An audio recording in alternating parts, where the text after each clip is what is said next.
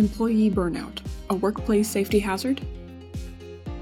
This article was published in the August edition of On the Front Lines by Chantel C. Foley and Todd B. Logston of Louisville. It looks at employee burnout, which is now an officially diagnosable condition.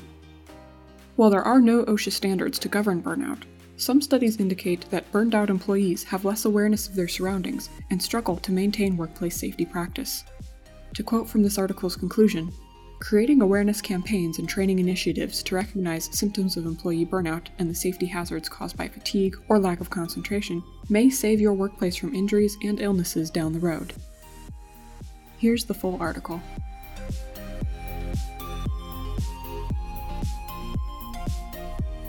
Employee burnout is now an officially diagnosable condition. According to the World Health Organization, WHO, which recently updated its definition, employee burnout is not a medical condition. Instead, the WHO calls burnout an occupational phenomenon. Here's how the organization is defining it.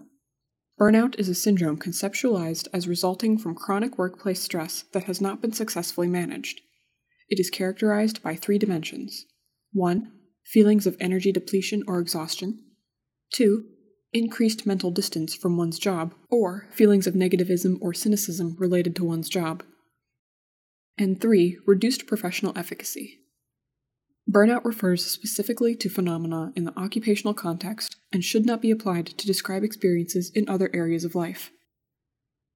The WHO's definition likely comes as no surprise to the multitude of employees who have experienced a sense of feeling burned out at some point in their careers. What does this mean for employers? Are you now liable for employee burnout in the workplace? Can burnout be considered a safety hazard? Here's what you should know about employee burnout and its safety implications. Burnout and worker safety. First and foremost, no Occupational Safety and Health Administration, or OSHA, standards govern work-related burnout. This means there are no OSHA regulations requiring you to have a workplace employee burnout policy or plan for dealing with workers affected by burnout.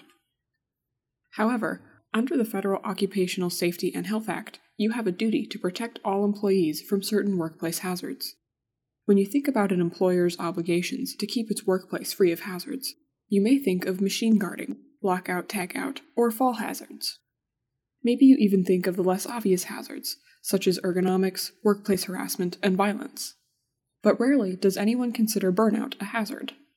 Yet, recent studies suggest that employee burnout has the potential to impact many facets of work performance and safety.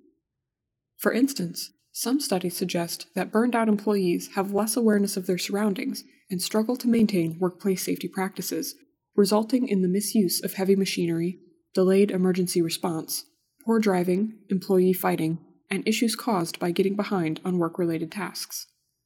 If left unaddressed, a burned-out employee has the potential to be an unsafe worker, which could lead to a workplace accident that affects other employees who suffer injuries. While we are not aware of OSHA citing an employer for not preventing burnout, injuries as a result of a burned-out employee could potentially result in costly citations and workers' compensation claims. Because of these potential risks, it's important to take the appropriate precautions to reduce any potential liability. What should an employer do? To prevent burnout from having a negative impact on workplace safety, and to avoid or lessen the risk of liability, early identification and intervention is key. While it's easy to tell whether a worker is wearing a hard hat, safety glasses, or other pieces of personal protective equipment, it is often difficult to determine whether someone is dealing with work-related burnout.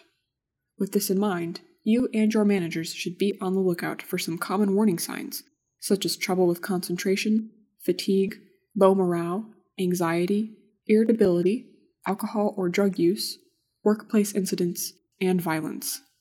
Whether or not any of these early signs are detected, you can start by simply talking to employees about burnout. You can also offer training and support, discuss available resources, such as employee assistance programs and paid time off, and how to report safety concerns, injuries, and illnesses. You should also be prepared to address symptoms should any come up. Keep in mind, OSHA law prohibits you from retaliating or discriminating against a worker for reporting a safety issue, injury, or illness. With the WHO's new definition of burnout as an occupational phenomenon, This could possibly include any concerns regarding burnout hazards that are reported or discovered. Conclusion. Employee burnout is not an obvious hazard, but neglecting to control work-related burnout hazards can have an adverse effect on safety in your workplace. Creating awareness campaigns and training initiatives to recognize symptoms of employee burnout and the safety hazards caused by fatigue or lack of concentration may save your workplace from injuries and illnesses down the road. For more information, contact the authors at cfoley@fisherphillips.com, 502-561-3969, or T. Logsdon at fisherphillips.com, 502-561-3971. This article is not intended to be and should not be construed as legal advice for any particular fact situation. Thank you for listening to this Fisher Phillips Legal Alert.